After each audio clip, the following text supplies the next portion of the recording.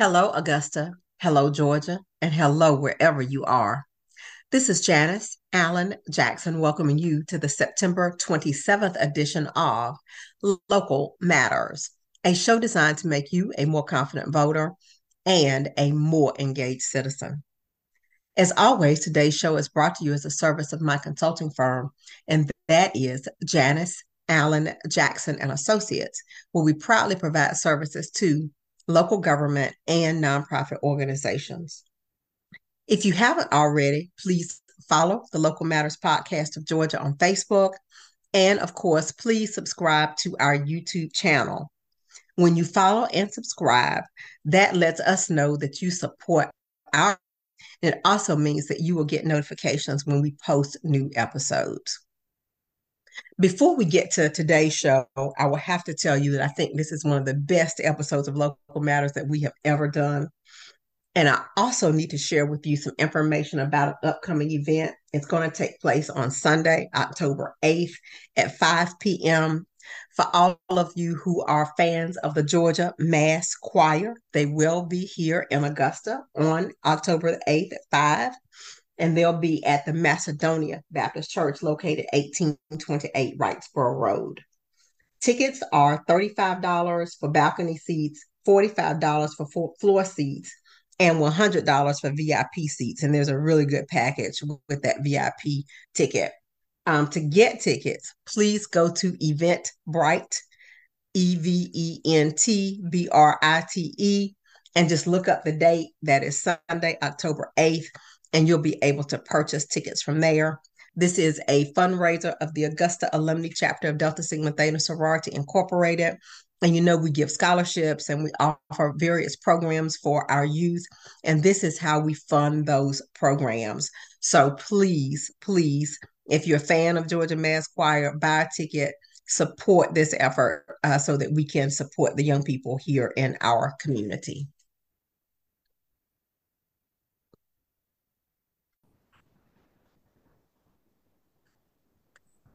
Ladies and gentlemen, Local Matters family, today we have a very special guest. He is Reverend John K. Core, and I came to know him as Minister of Christian Education at the Good Shepherd Baptist Church in Augusta. How are you doing today, Reverend Core? I'm doing well. How are you? I am wonderful. Thank you so much for agreeing to do this. You are the perfect guest for me to have on the show for a number of reasons. One is that you know the show has a Christian focus, even as we talk about civic issues and community issues. I never lose sight of the fact that we're here to do God's work.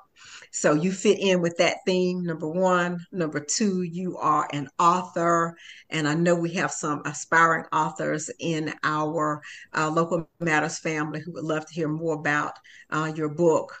And third, you have been a loyal follower of the Local Matters podcast since the time that you've been on Augusta. So, welcome to Local Matters on this side.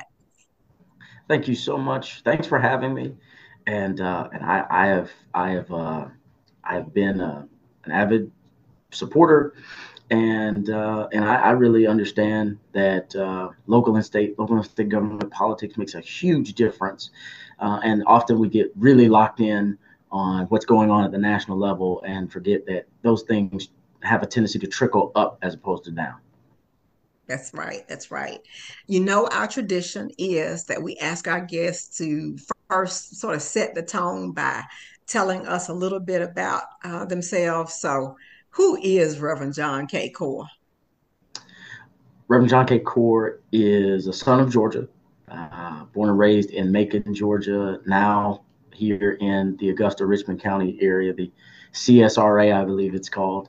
And so moved here to serve at the Good Shepherd Baptist Church, locally educated there in Bibb County, went to Central Fellowship Christian Academy, graduated from there, went to the Fort Valley State University, as we affectionately call it, earning a bachelor's in history, then commissioned into the United States Army, served as a military intelligence officer for about 5 years, and then have answered the call to ministry, completed a Master of Divinity at Morehouse School of Religion at the ITC, where ironically enough, the person that I work with, who is the senior pastor here at the Good Shepherd Baptist Church, his name is actually on my Master of Divinity because he was the chairman of the board for the school that I went to. It's just, it's so providential, the full circle moments that have taken place inside of my life. I currently am in the final year. Pray my strength,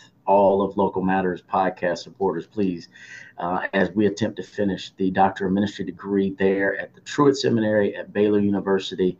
And I have the distinct privilege of hopefully being one of the final mentees of one Reverend Dr. Joel Gregory.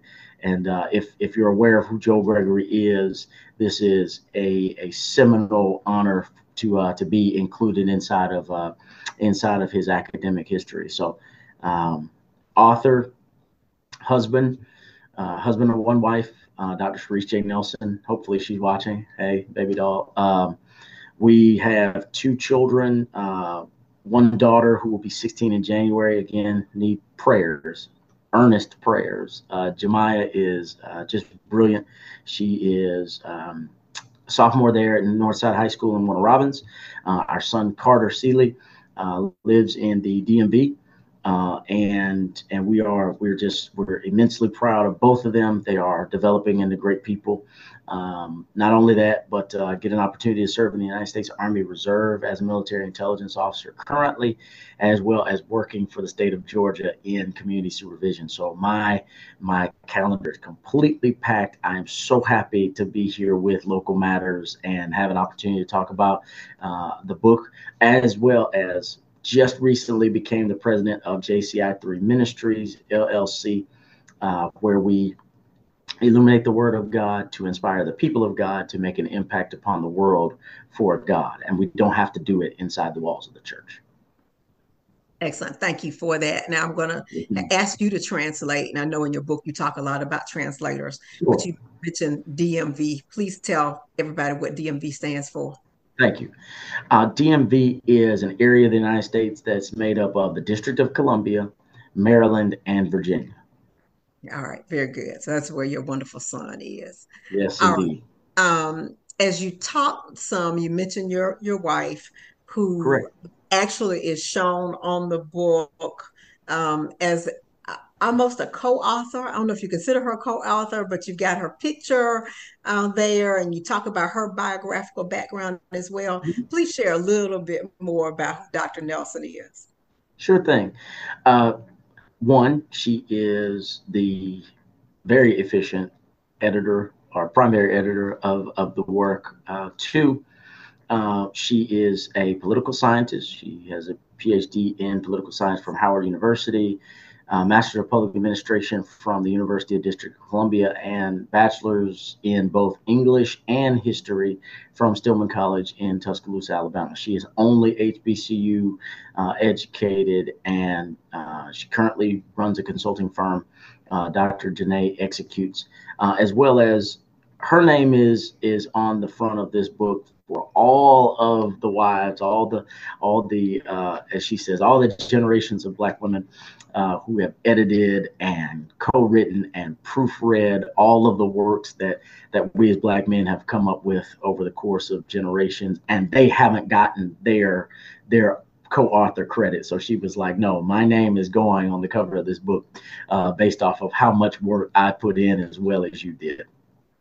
Okay, that is excellent. And there's one other item about your bio that I know you just forgot to tell people.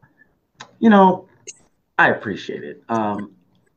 What people need to know. One important fact people need to know. While I was at the Fort Valley State University in the fall of 2002, myself and 3 other men became members of the single greatest fraternity in all of humanity, Alpha Phi Alpha Fraternity Incorporated, where we learned to be, first of all, servants of all and transcend all. Excellent. Excellent. I just wanted to throw that out there because I knew you just had overlooked it. And we don't feel the need to brag like some other social clubs that exist. Thanks so much. So the name of the book is When Wait Your Turn Means No Turn at All. All right. And where did the idea come from to do this? That's a very good question. My wife and I, as my friends, one of my friends told us when we initially got married, there's going to be a lot of talking that goes on at your house.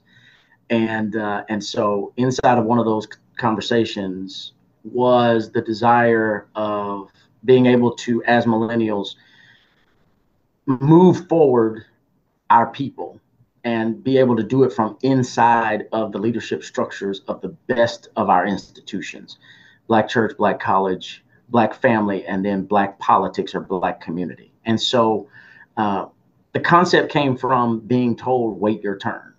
The concept came from, we've gone to the schools, we have the degrees, we have the big pieces of paper, and now we return to these institutions and we're told, hey, listen, someone older, less prepared, probably less educated, but has paid their dues. They have the experience, whereas we have the aptitude and the skills and the know-how.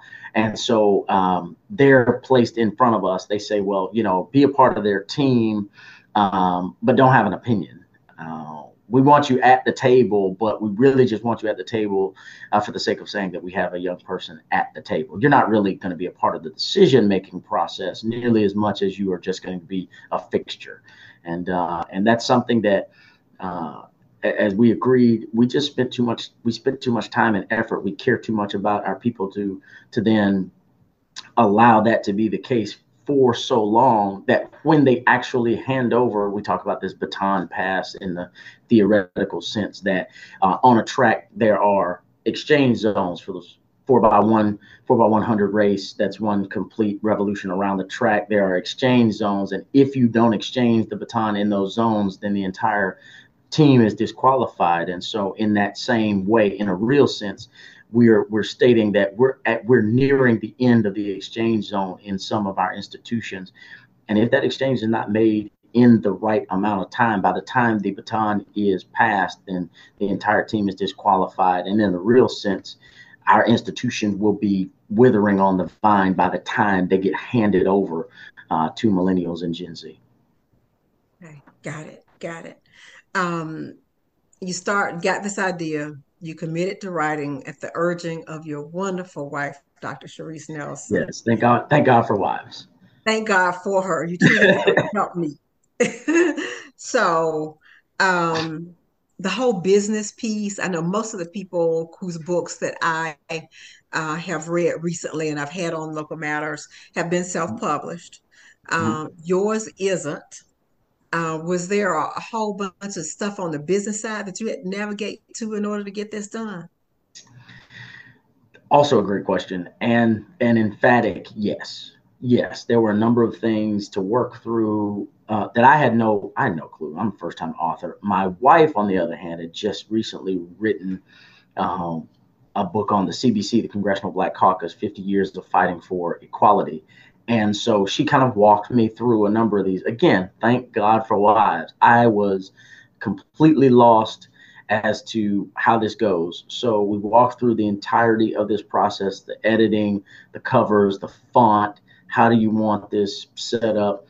One of her students there at Southern University in Baton Rouge, Louisiana, designed the cover. He has a design credit on the back of the book. So this has just been incredible to support. But there's a lot of nuances and deadlines, uh, mostly not self-imposed, mostly helpmate imposed deadlines of, okay, when can you get me this chapter? And then originally, let me just go ahead and front load this. I sent some of the single worst rough drafts of chapters to my wife, and she made chicken salad out of chicken slop. And when I tell you the worst, I mean huge run on sentences. It was as if I had never written anything in my entire academic life. But we were able to wade through that, professionally had it edited prior to sending it to Westbow. Westbow Press is a division of Thomas Nelson and Zondervan. Now, Zondervan on my end, as we say, my end and her end. On the academic end, Thomas Nelson is her end. On the Zondervan side is where I've read a bunch of Bibles and commentaries from Zondervan. And so we were able to kind of work through some of that process. And Westbow Press essentially is the minor leagues for Zondervan and Thomas Nelson, so that if When Wait Your Turn Means No Turn at All does well, which hopefully it does, hopefully the listeners will be interested enough to go and grab a copy. But if it does well enough, then Zondervan and or Thomas Nelson would then pick it up and then begin distributing it and advertising for it, marketing, etc. And so, for the most part, it is that very thin line between having it self-published and having an actual publisher kind of behind you, pushing you. It is a very thin line between the two, but it's just a blessing that we were able to get it done in a timely fashion, in the midst of also wedding planning, as well as school. So there were a number of different irons in the fire, as well as responsibilities here at GSBC. So there were a number of irons in the fire, but we were able to get it done. And I think one of the key things that I know every single aspiring author knows is that it has to be something you're passionate about. If you don't care about the subject matter, then the book, whatever it is going to take forever. But this was a passion project, which I did not know how deeply impassioned I was about this particular subject until I began writing. And then the longest chapter in the book is the chapter I thought I had the least to say about, Black family. I didn't really think. I said, man, I'm not a counselor. I don't know anything about Black family. I'm in a Black family, and my wife, again, thank God for wives, she says, just start writing just come up with a concept. And she says, well, you're a preacher, pray about it, what to write, and then start writing. It's simple. And so that ended up being the longest chapter in the book, because I really did get a concept for the Black family being the most openly hunted institution in all of America, and hunted, breaking it down by Black men, Black women, Black children. And so that ended up being the longest chapter, but it was the deepest dive for me inside the work. So biggest takeaways for authors listening: number one, be impassioned about what it is that you're writing. Number two, set realistic deadlines on when you can get things done. Don't try to rush it. Be realistic. And the third and final thing is, get a professional editor. Get a professional editor. There is a professional editor. Thank God for Jaya. She did an amazing job on. And again, that's another one of those. Jaya edited my wife's book on the Congressional Black Caucus, and then was kind enough to do this particular work. I hope that answered your question. It does. I think that's very helpful. I know that there are people out there like myself, yours truly, guilty. I've been talking about writing a book for the last 12 or 13 years, and I have some notes here or there, but I have not pulled it together. But I got to find a way to make this happen. And as you said, set some deadlines for myself and just get it out. As you compare the process of writing a book to writing a sermon, what came easier for you? I only laugh because my wife and I talked about this all through the process, and she was like, I just don't understand why this is so difficult. Like, you get to make this up. This book is like your set of ideas. You don't have to like translate it. You don't have to use a commentary. These are your thoughts. Why is this so difficult? And what I came to was having a skeleton, like the Bible and commentaries. Having a skeleton is a little bit easier than really scratching the surface on your own thoughts, and those thoughts really being predicated off of some emotions, which, as a man, I claim to be unfamiliar with, but have come to discover I'm a far more emotional person than I'd like to admit, and that comes across inside of the book, or at least I hope it does. That these are not just my thoughts; these are thoughts predicated off of feelings and experiences that I've had, and hopefully people get an opportunity to read and hear the heart of myself and my wife inside of this work. Excellent. And I think my listeners know, but it's been a while since I've had an author on. I don't recommend books, so I don't bring the authors on unless I know for sure that it's a good one. So, guys, this is a good one. You all need to read it, Right? and we'll get into the heart of what your thesis is here as you discuss millennials. Sure. The role of millennials as translators. Please first, though, describe who a millennial is, because we got silent generation and baby boomers, Gen X, Gen Y, Gen Z. Oh, yeah. What is a millennial? Sure. Inside of When Wait Your Turn Means No Turn at All, we did our best. Again, another one of these conversations that my wife and I had. She says, listen, if you want our parents to read this, you're going to have to give them a glossary. They need an index, they need a glossary, and then you need to have a generational glossary. So we did.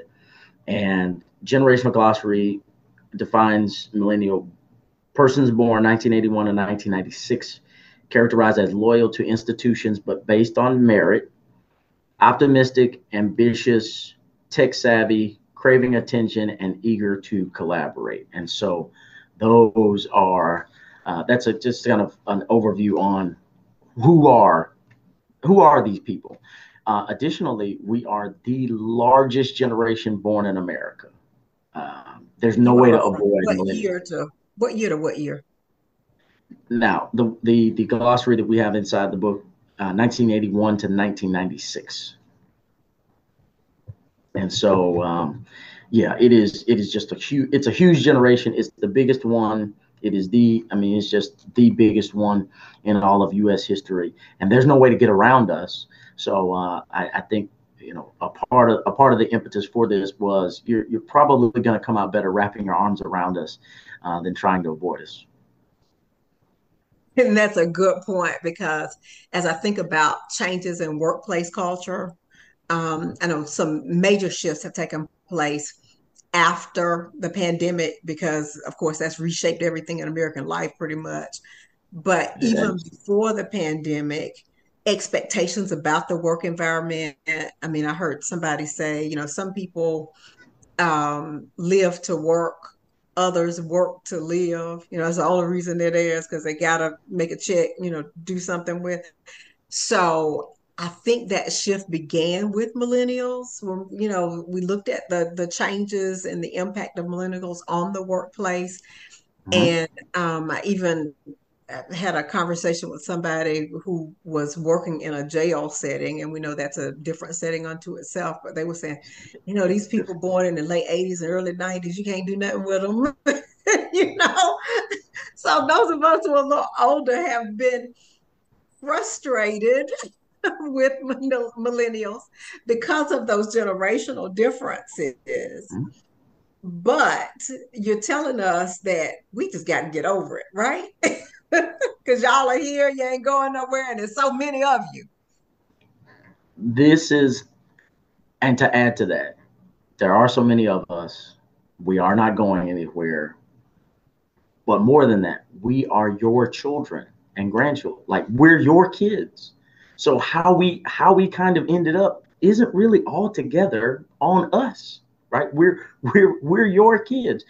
One of the things that we point out inside the book is I think we can't do anything with them. What's wrong with them comes out of two things. One, a lack of generational knowledge on our part and younger people, but predicated off of you all made life a little easier for us because that was a goal you all had. Oh man, I'm not going to do to my kids what my parents did to me, and I'm not going to make their life as hard as mine has been. And so we had it a little bit easier. And so now you're like, man, y'all expect everything to just be easy and come to you. And we're like, yeah, but in a way, you kind of set us up to believe that those were the expectations. And so I think that ends up being a portion of that generational exchange. Okay. And I think you see that the way you framed it in the book is that is something positive. Because I mean, many times it has been framed in a negative way. It is To be not a, honest, it I is know not a you've bad heard all that. and I'm so glad that you said in a positive way. Let me be sure to say this is a positive. This is a good thing. If if the boomers, if Gen X, if silent, if greatest, if those generations of black people had not been as successful as they have been, we are not even at liberty to ask the question of what's wrong with millennials? What's wrong with y'all? Right? Because we would still be in the grips of Jim and Jane Crow in a far more overt sort of way than the way it is right now. And so I think that it's painted in a negative, and I think that's by design in certain circles, but that's a political conversation to be had elsewhere. But I believe that it can be and should be spun in a positive manner, because if not for your advances, we are not in the place to even have the liberty to say, hey, couldn't we do this differently? Or couldn't this be better? Because if we don't actually have the foundation to stand on, there's no way to say, hey, couldn't we put another floor on this, or couldn't we redesign it? Because there's nothing to redesign. If there is no structure, then there's nothing to look at and say, couldn't we rework this? Couldn't we remodel this? Couldn't this be better? Couldn't we change this? Because there wouldn't be anything to change, remodel, or revamp. It wouldn't exist. And so I think that we don't have an issue, and I hope we do a great job in the book of illustrating this. We as millennials don't have an issue with honoring, and in the back of the book we have millennial mandates, and one of those millennial mandates at the very, very back, it's set up. I'm a church kid, so it's set up like the Ten Commandments. And one of the millennial mandates is, let us celebrate you as we stand on your shoulders. We don't have an issue with understanding there's no way we get to where we are without standing on the shoulders of giants from the past. It is simply, we want to have the opportunity to stand on your shoulders, to get a little higher, and to be able to celebrate the things that you've done. But that's not altogether possible if one generation won't bend, as King said. If you don't bend, they can't stand on you, can't stand on your back. And if older generations don't bend, we can't stand on your shoulders in order to celebrate you. As you talked about, also in the book, the hierarchy of needs. I think what I'm hearing you say is we, previous generations, got you to a point where you can think broader, bolder, and you can build upon the foundation, in essence, that has been put in place by previous generations. Now, Reverend John Core and Dr. Nelson are very, very ready to build upon that. Do you think that represents the majority of thinking, though, among millennials? I don't think it represents the majority of any generation, frankly. I think that when we talk about any generation, there's a portion of every generation that's just okay with the status quo, whatever that looks like. They're just really looking to survive from day to day. And I think it is incumbent upon the outliers of every generation to call out to the outliers in previous generation and call out to the outliers in the next generation, so that we move the collective forward. I don't believe that everybody's set to be a chief or a leader in that particular way. I think every generation has those leaders, those chieftains who are set to move the group by way of winning the confidence of the members of that group, and the folks in the other generations that have called out to that kindred leadership ability, that kindred forward thought. And so I believe wholeheartedly that there are Gen Xers and Boomers. There are, the elders among us. There are also Millennials and Gen Z members who are that remnant, who are that exception, and they say, hey, listen, we have the opportunity to collaboratively move the collective of our people forward. And I think that's one of the things that hopefully people get out of this particular work, because that's one of the biggest emphasis. So I don't believe that the majority of millennials, or the majority of any generation, care enough to really want to say, hey, listen, let's invest the time let's invest the perseverance and the patience, the resilience that it takes to try and move a collective forward. Reverend Core, one of the things that you suggest, even by the title itself, and then several times during the book, when wait your turn means no turn at all, you talk about being invited to the table to discuss solutions, issues, and to make a better community for all of us. We're in the point in this country and worldwide, quite frankly, where you look at problems, affordable housing, homelessness, crime, gangs, poverty. The list goes on and on of lots of problems that need solutions. Do you think it's reasonable that folks of your generation, those born between 1981, 1996, could present some solutions that maybe have not been thought of yet to those sorts of seemingly intractable issues?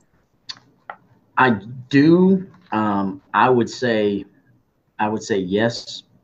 With I think our generation has some major things to lend to finding solutions, uh, and I don't think that they're going to be like completely original ideas. I really think that they're going to be modern revisions or variations of great ideas from the past to solve problems that have plagued us and still plague us, but not without the wisdom necessary from boomers and other generations.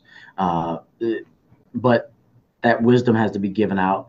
I always say with intergenerational appreciation and some reciprocity in mentorship. I think the concept that you can't tell millennials anything isn't necessarily true. It's a matter of the model of mentorship and leadership has changed.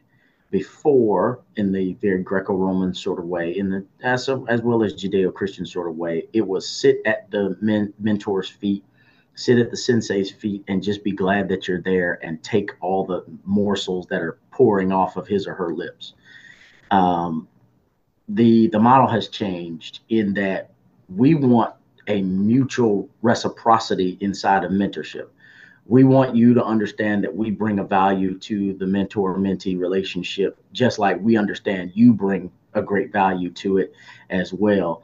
I think that that's an adjustment that older generations in some cases are unwilling to make because they don't want the model to change, one, or they don't see the value in having. They've been dying to be mentor so that they could be in the seat of mentor. Like, you should be listening to all that I'm saying and taking it in. You shouldn't have an opinion necessarily on what I'm saying, but um, as we allude to in the book, even our upbringing lends itself to a reciprocity in so much that our parents asked us, where do you want to go for vacation? It wasn't like, hey kids, we're going here, we're going there. It was, hey kids, we're going to have a family meeting. I'm a living witness to this. Hey kids, we're having a family meeting about where would you all like to go for summer vacation, or what would you all like to do during summer vacation? And so we're used to, while honoring the people who are in authority, also being able to have our opinions not only heard, but having them be actioned on, right? I'll never forget, my youngest sister was, she couldn't have been more than 5 or 6, and she got to decide that we were going to Disney World for spring break. And I was just like, she's the youngest person in here, and yet because she was the squeaky wheel, they were like, all right, well, Orlando, here we come. And so that's the type of environment that we've been bred in, that we've grown up in. And this is one thing that I wanted to make absolutely clear. It's inside of when wait your turn means no turn at all. I think that this lends itself to the question of millennials and how we see ourselves in solving problems. Um, as a member of the millennial generation, I've lived in a world driven by innovation, making the world that we live in smaller and faster. This reality has caught many people of the silent generation and those baby boomers looking back on their lives and gazing ahead toward the future of a nation they will probably not live to enjoy. The world that they see is so very different than the world in which they came of age. and they ponder what the world has come to. They are peeking into that future and don't like what they see. This is happening in concert with Generation X and millennials, trying to get them to loosen the reins of leadership for our hallowed institutions, vying to have them trust us enough to pass the leadership baton of our people forward. All of this knowing that we will need their wisdom and support for such a Herculean effort. For Herculean efforts such as trying to solve food deserts and racially motivated crimes, voter suppression. The 60th anniversary of the March on Washington took place, and we're still in a really bad spot politically as a people. And so I think that the wisdom from former generations, and this is that translation piece that runs as a thread throughout the entirety of the book, is that Generation X is the bridge. They are the bridge between boomers, which is a huge generation, and millennials, a monstrous generation in and of itself. And so they're the bridge, but we are translators. Here's what that means. Our grandparents or great grandparents were silent. We unmuted them because by the time we came along, we were precocious enough to ask, and they had gotten to the age where they said what they wanted to say, and they just answered our questions. There was no reservations. There was no embarrassment. They just told us what it was. One of the examples that we use inside the book is the car is ringing and is telling us where to go. It's just really an example of a millennial, myself, a member of the silent generation, my grandmother who was born in 1916, my father who is a boomer born in 1947, and my sister calls. My sister calls, the Bluetooth speakers pick up the phone call, and my grandmother is shocked because she remembers cranking a car, like getting in the front of it and literally using a crank for the Model T. And so now the car's ringing, and her thing is the car is ringing. And to her knowledge, the telephone went from being something that was completely novel and an operator had to plug you in to a cordless phone, to a corded phone, to a corded phone, to a cordless phone, now a cellular phone, and now the car is ringing. And so her understanding, her situational understanding of communication that day was beginning to be altered and changed, and that was a decision point for her. Like, okay, am I going to accept this and embrace it, or am I going to resist this and just completely shun it? Well, there's nothing she could do about it. The car was literally ringing at the time. Right. My father, on the other hand, who worked as an electronic warfare mechanic on F-15s, 16s, and 18s at Robins Air Force Base for over 40 years, he understood GPS. He understood the concept, but to be able to see turn-by-turn directions in real time on the heads-up display in my car, he was just blown away. And so in that moment, I got a chance to translate, okay, grandmother, communication has changed. The phone has gone through evolution. Dad, the way you look at a map has changed. It's not something you put in the glove box now. It's on the heads-up display, and it will tell you at 500 feet, turn right onto blah, blah, blah, right? And so being able to do that translating work is what I believe the millennial generation has an opportunity to do in a number of arenas and a number of ways for the best of our people. Thank you for that, because that really does get to the heart of the book. In the book, you talk about family. You've mentioned earlier that being your longest chapter. You talk about community, which is what I want to get to at the end. Sure. But you also talk about church. And I think we would be remiss if we didn't hit on, where we are. You mentioned millennials now, church attendance is low. As a gospel minister, how does that make you feel?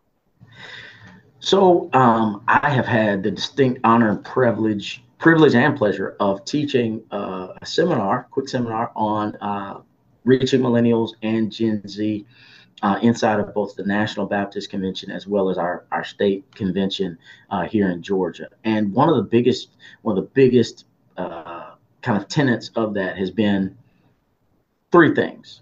I'm Baptist. Three things. I got 3 points. The very first one is that we care about our relationship with God. We love God. we love the institution of church. Interestingly enough, it's I know it may not seem like it, but millennials, we were raised in church. Um, and that brings me to the second thing. The second thing is this: we just want to know that the organizations and the institutions that we are part of are having lasting impact. We don't necessarily need titles and pins for how many years of service we've been doing. We want to make sure that what we're involved in is having impact and lasting impact upon the world in which we live. One of the biggest things, this is 2A, one of the biggest things that we as millennials and millennials in ministry really have to focus on, we have to make church an asset again. For generations, Black people have identified by church.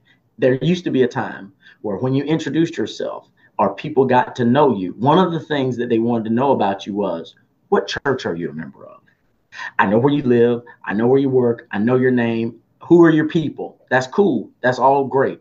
After that, or very close to that, was, hey, what church do you go to? Who's your pastor, right? And the necessity, the asset view of church has decreased in our generation, and we want to be able to reclaim that. And one of the ways to do that is number 3. I always think about this. It is the 5. I say 5 C's of reaching millennials and Gen Z. One, we have to level. You have to level with us in empathy. Love on us is the biggest thing. If we know that you care, then we care what you know. If we know that you care, then we care what you know. Do life with us. If you do life with us outside of church, go to a game, play cards, play games, try to do the Tamia line dance, with us, those sorts of things end up being big. We always want to lift. You want to lift Jesus and level with people. But one of the biggest things is you don't lose currency being honest with us. You have to be able to bring some authenticity and honesty to relationship with millennials and Gen Z, because if you tell us who you were, then we're looking at who you've become. If you tell us who you were, then we're looking at who you become, because one of the biggest things that we always talk about, my wife and I always talk about, is like, there's no reason for them to act like they've never been where we've been. If you tell us how you got there, I think, and this is inside the book, older generations believe you shouldn't care how the bacon is made when it's on your plate. It's on your plate. Why do you care how it was made? Our generation and younger generations, we want to know how the pig got on our plate. We want to see the gruesome nature of the factory that made this bacon that's on my plate. It's not going to stop me from eating it. I just want to know what the process was. And pulling back that curtain and bringing us into that process, one is not going to hurt you or your witness to us. It's actually going to help, because when you identify with us with empathy, we have the opportunity to really begin that intergenerational appreciation and that exchange. We get to translate, because we speak Gen Z and Alpha. Those are our kids. But we also speak Boomer and Gen X and Silent, because we came up, we're the last of the go outside and play generation, as I described in chapter 1, Thank God I'm Millennial. But we have a working understanding, and one of the things is, like I said, being precocious enough to unmute the silent generation. I was precocious enough to ask my grandmother one Sunday after church. I said, Grandmother, I know what all right means, because they taught us in school. All right means mediocre. So almost every Sunday, the preacher says, "Ain't God all right? Ain't he all right?" Now, and I think I heard you say that on a sermon too. I have, but I have, based off of this gem that my grandmother, Flora Clara Robinson Brown, dropped on me. She said, "Baby, listen, he's not saying that God is ALRIGHT, all right, like mediocre. The preacher is actually saying God is all, A-L-L, right, as in every way God is right, is just. And I said, well, why didn't anybody else tell me that? She said, well, I don't know, but everybody else just knows. And so I think that that's one of the chief issues. And I do not want anybody to leave Local Matters podcast without knowing this. When wait your turn means no turn at all. JCI 3 Ministries and Reverend John K. Core and Dr. Sharice J. Nelson want every single person at every single generation to understand. Some people don't understand. There is a language of church that some people just don't understand. And we think they should come in understanding it. No, they don't. We have to explain these things. Case in point, I did not know why they line hymns. I just thought they were singing slow. Well, because it was illegal for enslaved African people to be able to read and write, there were only a few people who did know how to do it, the deacon or the reverend. So they're lining this hymn so that we as African people, because that's what we like to do, worship in community, could do that. So they say, well, what a friend we have in Jesus, and it's the call and response. Well, as literacy became more rampant among us, we could read the hymnal, we could read music. We've always been a musical people. And now with the words being on the screen, we have no idea why we have hymnals. We have no idea why they line hymns. We don't understand the call and response. We don't understand the celebration of the hoop made famous inside of Black Baptist Circle. The hoop is really a conjure. It is gathering together the collective spirits of these people in the call and response to celebrate the concept of the death, burial, and resurrection of Jesus Christ. That's why we talk about it every single week, is because we're trying to galvanize all of these people's spirits together, conjure them into this frenzy, so to speak. And the representative of that frenzy is the preacher who is celebrating. And that's how the hoop comes about. And everybody and younger people are like, why are you yelling at me? Everything was great until you started yelling at me. Or my daughter says, that thing you do when you're talking and singing at the same time. And so, it's concepts like that we have to explain. We have to explain business understandings that Black people have from previous generations that still work, right? We have to put out those leadership concepts that still work, right? Those small grassroots organizations like SCLC and NAACP and the National Council of Negro Women, all of these grassroots organizations that are now huge, right, all began because those leadership concepts of galvanizing people around a common goal and purpose have not been passed down. And I think that previous generations have a misunderstanding that they come in understanding. We don't.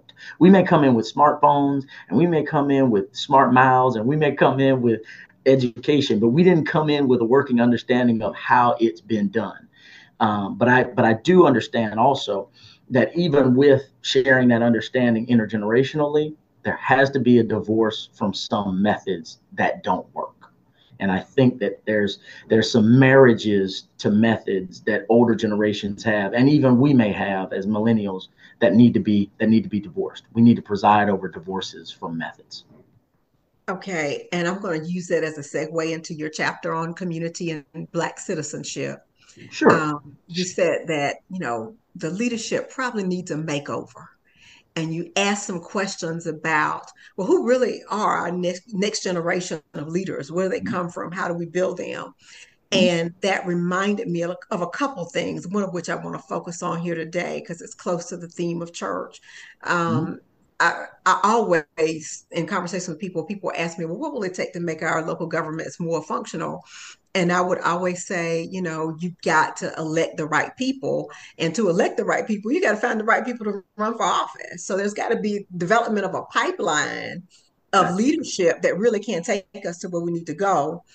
And I also thought in the context of that cross between church, civic engagement, and political leadership, Operation Push, Reverend Jesse Jackson, the Rainbow Coalition, We know he started that as Operation Breadbasket, I think in Chicago in the 60s when he was a youngster.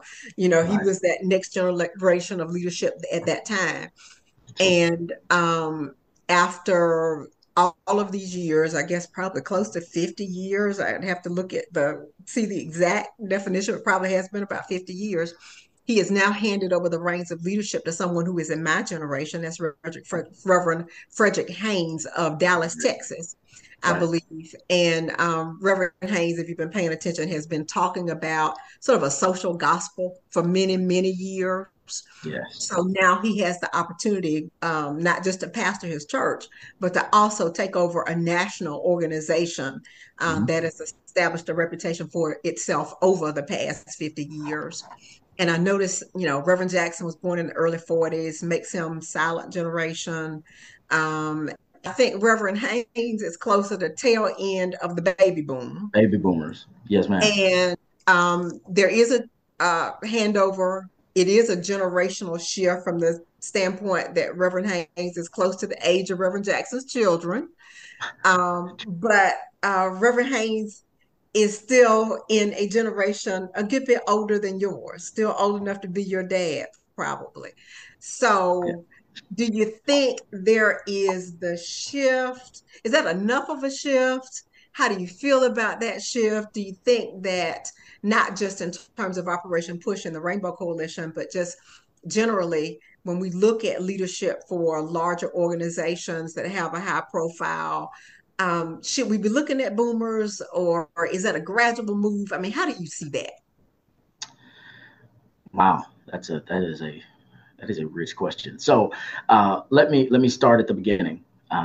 Brother in faith and fraternity, Reverend Dr. Frederick Douglass Haynes III, is not only a more than capable preacher and pastor, but I'm sure he's going to do an amazing job heading up Operation Push. He is one.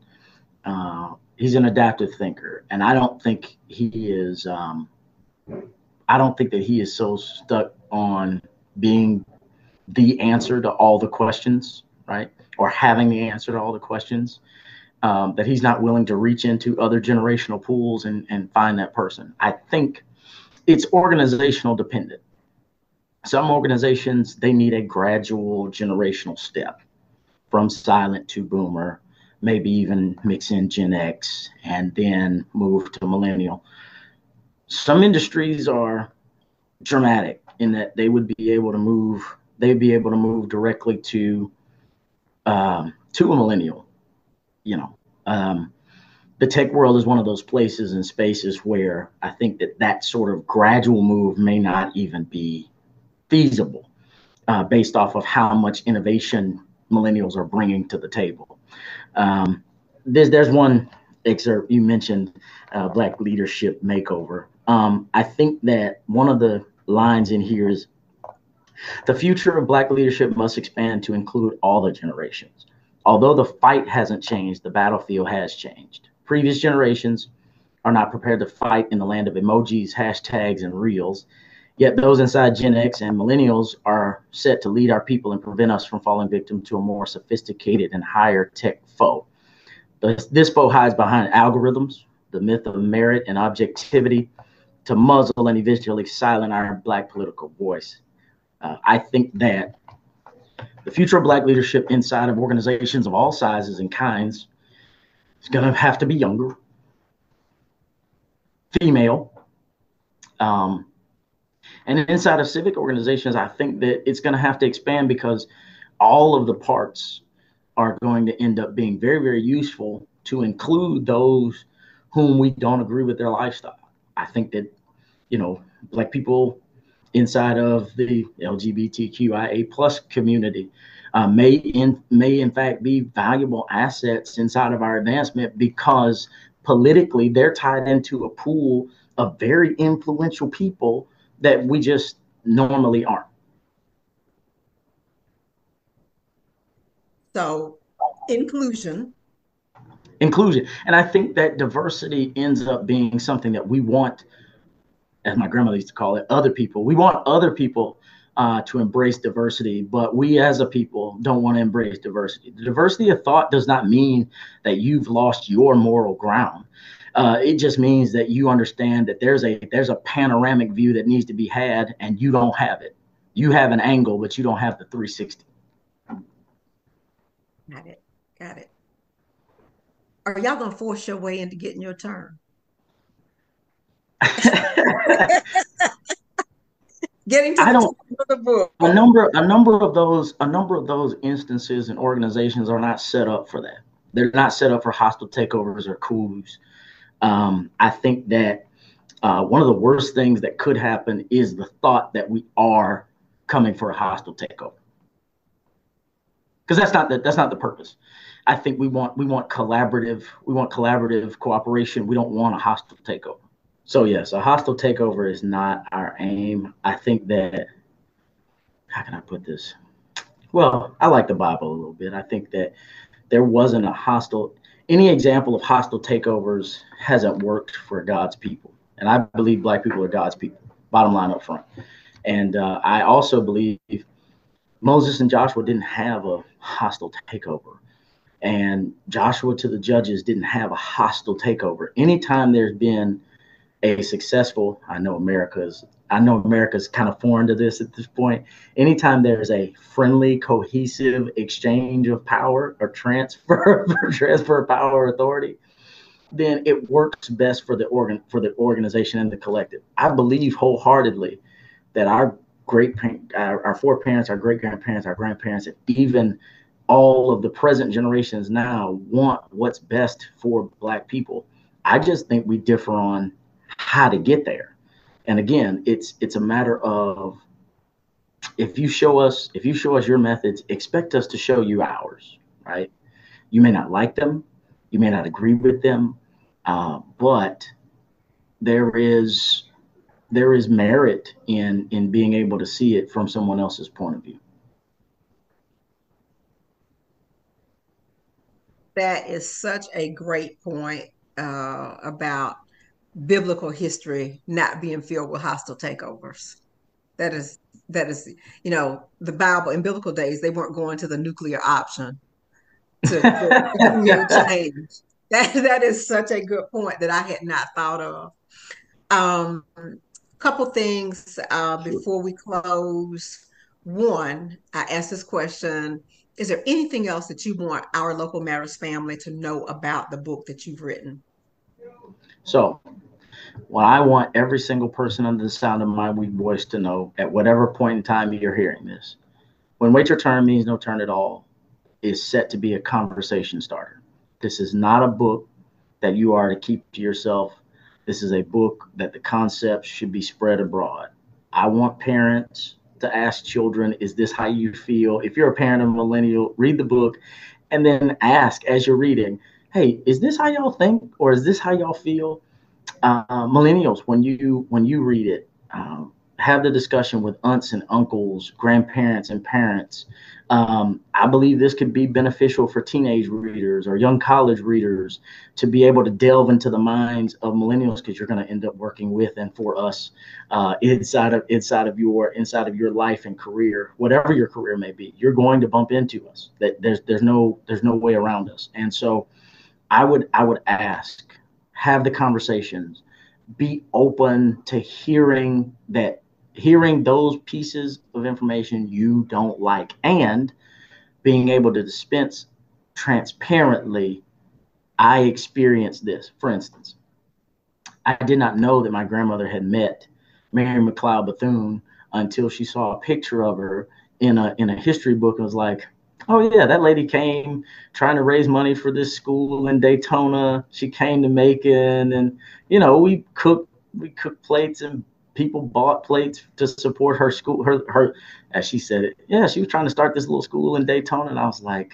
grandmother, like, that's an actual college now. That's a university. She was like, oh, well, I guess it worked. So being able to unearth those things about the people that we don't hear about, right? The people that worked behind the scenes. I did not know how incredibly impactful Essie Mae McIntyre, the founding pastor of Good Shepherd, was a Black woman starting a Baptist church in 1940 is completely unheard of. And for it to have thrived all of these years and only have had one other pastor in its entire history is also unheard of. In Baptist churches, two pastors in 83 years in a Black Baptist church it's virtually unheard of. And so not knowing who those people are, not hearing about it, share.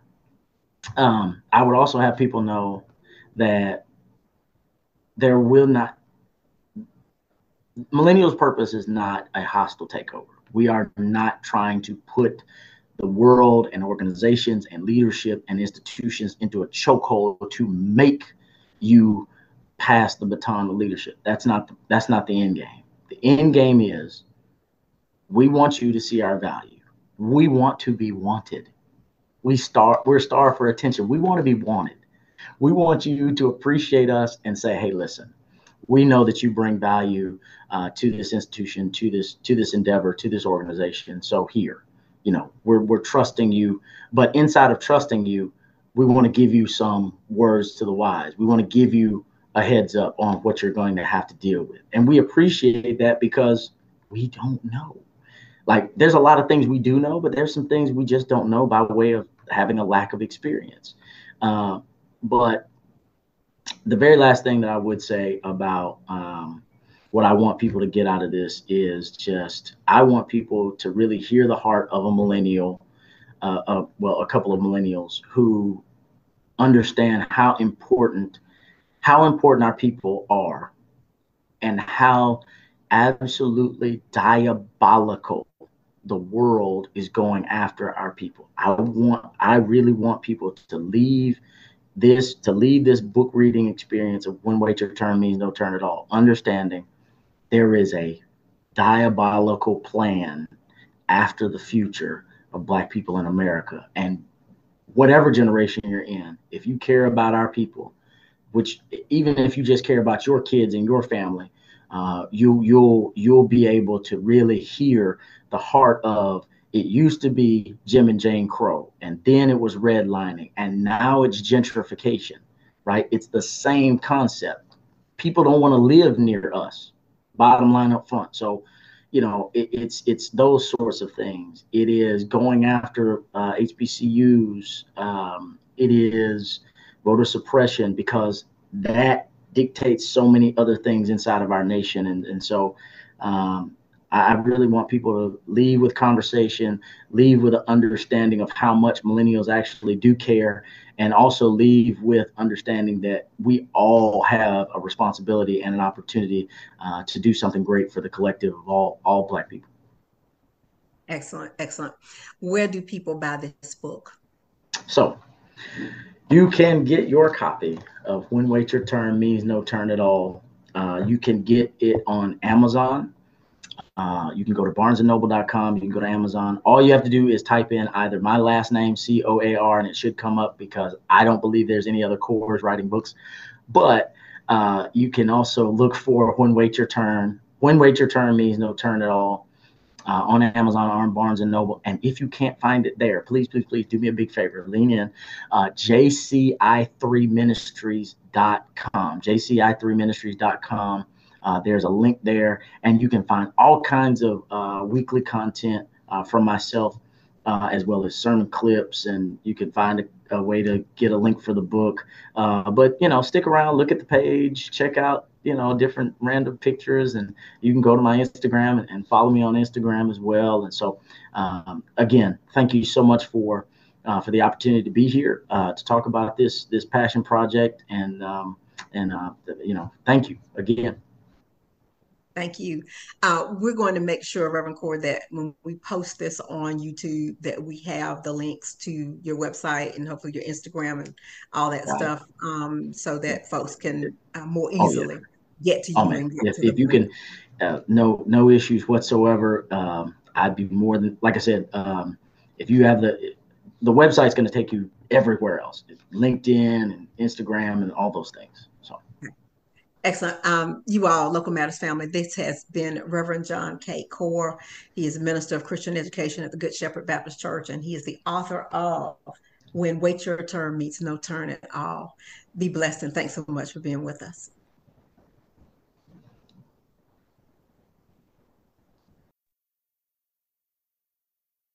I close with my favorite Bible verse, 2 Timothy chapter 1, verse 7. For God hath not given us the spirit of fear, but of power and of love and of a sound mind. This show is designed to contribute to each of those, giving you the power that comes with knowledge, demonstrating love for your local community, and offering you wisdom for decision making so that you possess a sound mind when it comes to these topics. Please tune in next Wednesday at 1:30 p.m. or Thursday at 7 p.m. here on 103.7 FM or 1600 AM. Or please go to SoundCloud, Spotify, or Apple Podcasts at any time, because local matters.